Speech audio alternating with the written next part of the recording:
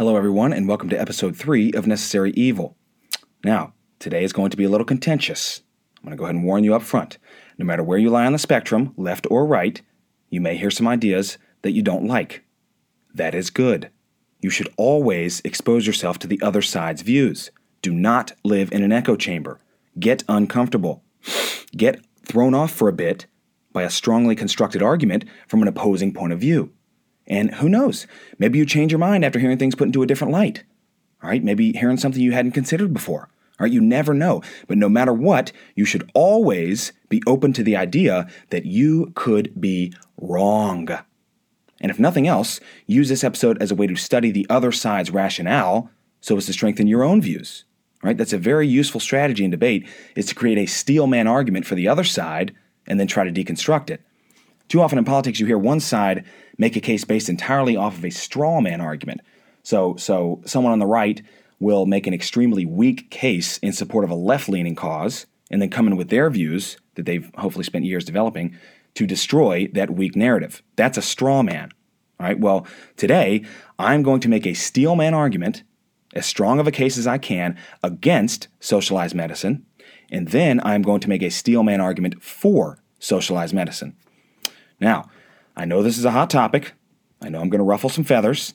But listen, it is so important to understand that reasonable people can disagree on these issues. Maybe the other side isn't stupid. Maybe the other side isn't evil. Maybe we want the same things, but we want to go about it in a different way. All right? And if you're so sure of your arguments, if you know you're right, and you want other people to think exactly how you do, then wouldn't you want to hear the best possible case for the opposing view? Because then if you can defeat that argument with your reasoning, if you can dismantle that argument, then you can be completely positive of where you sit on an issue and be confident that you are advocating for what is best. For what is best, right? You're not trying to be left-wing. You're not trying to be right-wing. You want to be fair and just and correct. You are an individual. Remember what I said. People are sovereign. You are completely independent of your party, your friends, your neighbors, the talking heads on TV. Okay, you are smart enough to make up your own mind and think for yourself. Just because you're gay doesn't mean you have to agree with all your gay friends. All right? Just because you're black doesn't mean you have to agree with all your black friends. And pay very, very close attention to the people who tell you the opposite. All right?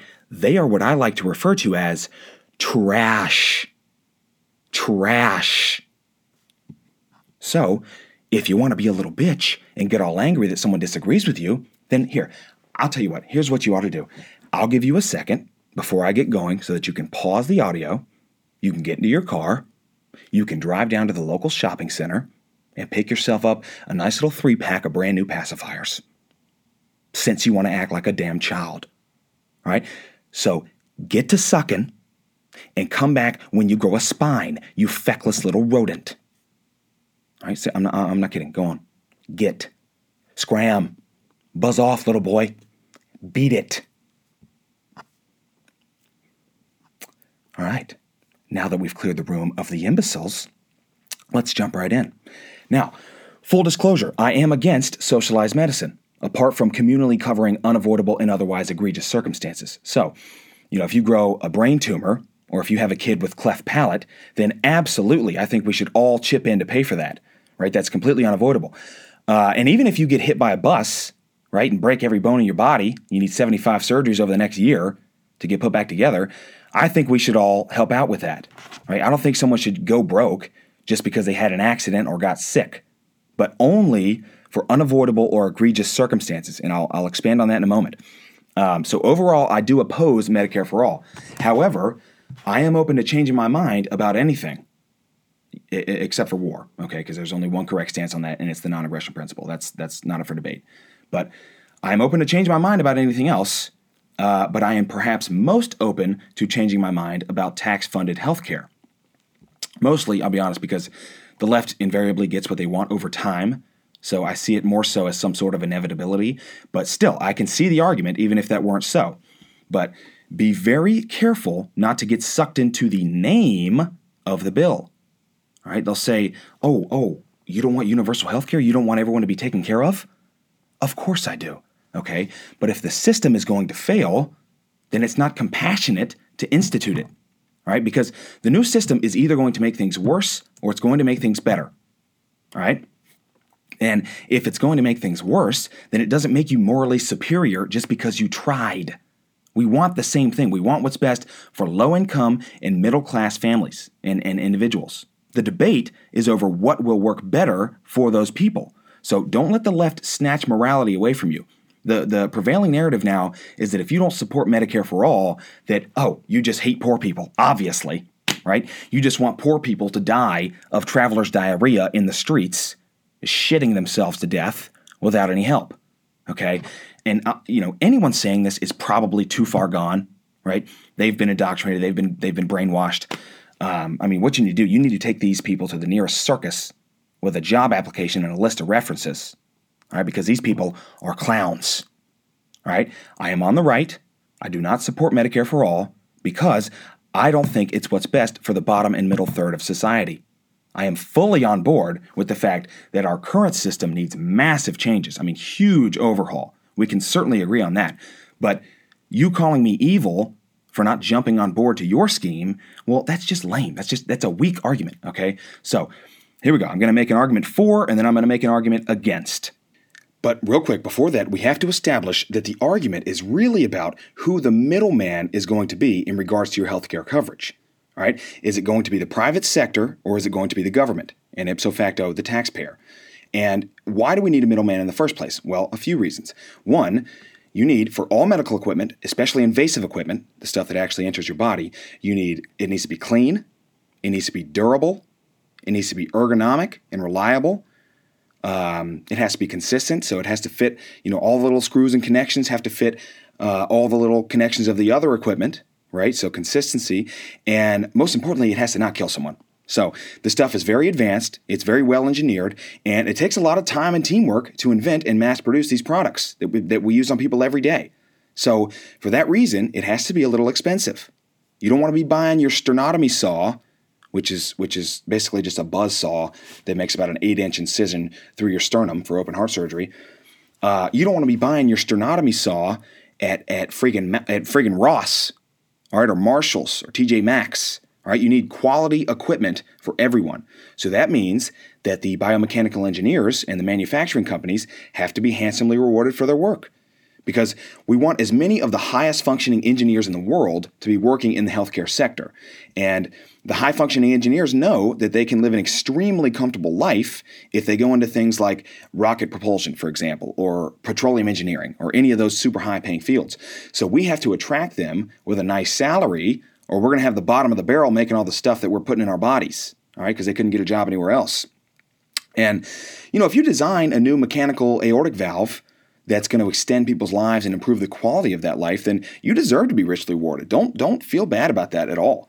But because of that, the stuff costs a lot. Along the same lines, you also want as many of the highest functioning people in your society to be doctors, right? So, when you think of high functioning, you think, doctor, corporate lawyer, entrepreneur, architect, that kind of thing. Well, we want as many of those college and high school kids who realize that they have something between the ears that most people don't to become doctors. And they're not going to go down that long road if they're not guaranteed a comfortable income afterwards. You got 4 years pre-med, you got 4 years med school, 4 years residency, 1 to 3 years of a fellowship. That's before you even make $100,000 a year. I work with these people every day. They have an extremely tough life. They live at work. Just last week, I counted up with one of the residents I work with about how much she actually makes per hour. It's below minimum wage. So these high-level kids are not going to put themselves through that, or at least not nearly as many of them, if they don't have that $250,000 salary at the finish line. So the equipment and the personnel have to be expensive. So to avoid having to pay $50,000 in cash to get your appendix taken out, which is how much it costs me, you need a middleman. You need a large group of people to chip in a little bit each month, usually between $20 and $200, and the middleman takes that money and hopefully pays, $40,000, $45,000 of that surgery, leaving you with a much more manageable bill. And, hopefully everyone in the pool doesn't get sick at once, so you can offload and disperse the cost a little bit. But it's just like car insurance. I hit a deer last year, and it cost me about $8,000 to get a new bumper. It's ridiculous. But my insurance company, who has thousands of people chipping in a little bit each month, takes the brunt of that bill and leaves me with something I can handle on my own. But the difference is that with driving, we as a society recognize that you have much more control, aside from an errant driver cutting you off or a tree falling on your car in a storm. You have almost total control over you hitting another car or running into the ditch or what have you. So when you screw up multiple times, the insurance company calls you up and says, "Hey, pal, Cam Snow over here is paying the same amount as you, and he ain't costing us a dime. All right, we need you to cough up some more dough each month. It's not fair to Cam that you pay the same amount. All right, you need to take responsibility for your driving record and take the consequence. So I need to be careful. I need to be made aware. I need to be aware of things that could cost me. Texting and driving, drinking, or packing a bowl full of meth, that kind of thing. I need to be aware of that and avoid it. But if we nationalize car insurance, then what is the incentive to not door dink someone in the parking lot or bump into someone at a stoplight who hasn't pressed the gas pedal in time, right? If I don't have to pay for it, why do I care? I mean, yeah, it looks bad and unhealthy and sloppy, but hey, it's my auto body, my choice, right? Whew. Take a deep breath because it's about to get worse. All right, relax. And so with healthcare, listen, some people just cost more, plain and simple. And a lot of that is completely unavoidable. Listen, I work on a lung transplant unit, and we get a lot of these cystic fibrosis kids that come in at 15, 16 years old needing a new set of lungs. So if you think that family should foot that entire bill, which includes usually an 8 to 12 hour surgery, probably a week in the ICU, another week or two on step down, that's if everything goes exactly to plan, physical therapy, expensive medication, the list goes on. If you think the family should pay for that on their own, then let's be honest, you're an asshole, all right? Or you're just ignorant. Either way, we have to agree that people like that have to get taken care of, all right? So with car insurance, you can liken that to the errant driver who runs you off the road or the tree that falls on your car in a storm, all right? That's out of your control. You did everything right and you got screwed. However, we have drifted away from the concept of personal responsibility as a society to the point that we are now afraid to tell people the obvious truth, which is that morbid obesity did not happen to you. Okay? You don't have leukemia. You did not get smashed by a 600-pound Home Depot sign that fell on your head while you're shopping for weed eaters that left you 40 IQ points dumber. Okay, you did this, and it's fine. I don't care. I really don't. I'm not just saying that. I have deeply personal relationships with people all over the fitness spectrum. Okay, I am pro-freedom. You can be whatever size you want. I do not look down on you. I hold no disdain towards you whatsoever. I'm serious. But when you eat yourself to death for 25 years and expect me to cover the tab when someone has to crack your chest open and perform a triple bypass surgery, listen, I'm a little less inclined, okay? I mean, imagine, hypothetically, we nationalized car insurance. And again, hypothetically, 40% of the population had a raging crack addiction. And due to that raging crack addiction, 40% of Americans were driving in the wrong lanes, they were blowing through red lights, they were bumping into cars at the grocery store, just showing no regard for the financial ramifications of their actions. And yet, they're paying the same amount of taxes as you are. There is no financial penalty. They have no incentive besides looking good to treat their car with respect. Well, that would be almost the dictionary definition of unfair, okay? Are you picking up what I'm putting down, or should I spell it out for you? We are not healthy enough for socialized medicine. Substitute the crack addiction, in the previous example, for obesity. Substitute the driving habits for dietary habits. Okay? And listen, it's not mean to point this out. If you were my friend and you were drinking yourself to death every night, and I told you to be proud of your drinking, to show it off, and that I support you destroying your body every day, right? Healthy at every lifestyle, all right? Do you know what that would make me? It would make me a shitty friend. So we have got to be open and honest in this discussion. All right. And you know what the real issue is? The core issue is, when you say they can't help that they're overweight, it's not their fault, they're doing what they can, you are expressing the bigotry of low expectations. All right. You are saying that that person is not capable of doing something that millions of people do every single year. I mean, what a disempowering, nihilistic way to treat someone. I choose not to think that way. I see people as equals. All right. If I can eat healthy and do moderate exercise, and I think that you're too pathetic to do the same, then it makes me an elitist. I would have to look down on you to think that way. I would have to see you as being beneath me. And I refuse. You are just as capable as me. So I will hold you to the same standard that I would hold anyone else. And, if you have a physical limitation that keeps you from working out, then obviously I'm not talking to you. But at the same time, unless someone is forcibly ramming a McDouble down your throat 6 times a day against your will, then you have control of what you put into your body. All right? I mean, the bigotry of low expectations is just rampant. And I'll expand on that more in a later episode because it's something that leaches into many more areas of society, and it's something I feel very passionate about, is the bigotry of low expectations. And, well, you know what? Where are we going? All right, we got enough time. I'm going to do a quick rant, quick tangent, and I'll get right back on topic, I promise. All right? Very quickly. Do you know where else this bigotry of low expectations is showing its head now? All right? Is this whole voter ID BS. All right? Every single big name in the Democratic Party, and don't you dare get upset because there is not a single Democratic congressman or senator who knows your name. Okay? These people are freaking strangers. Relax.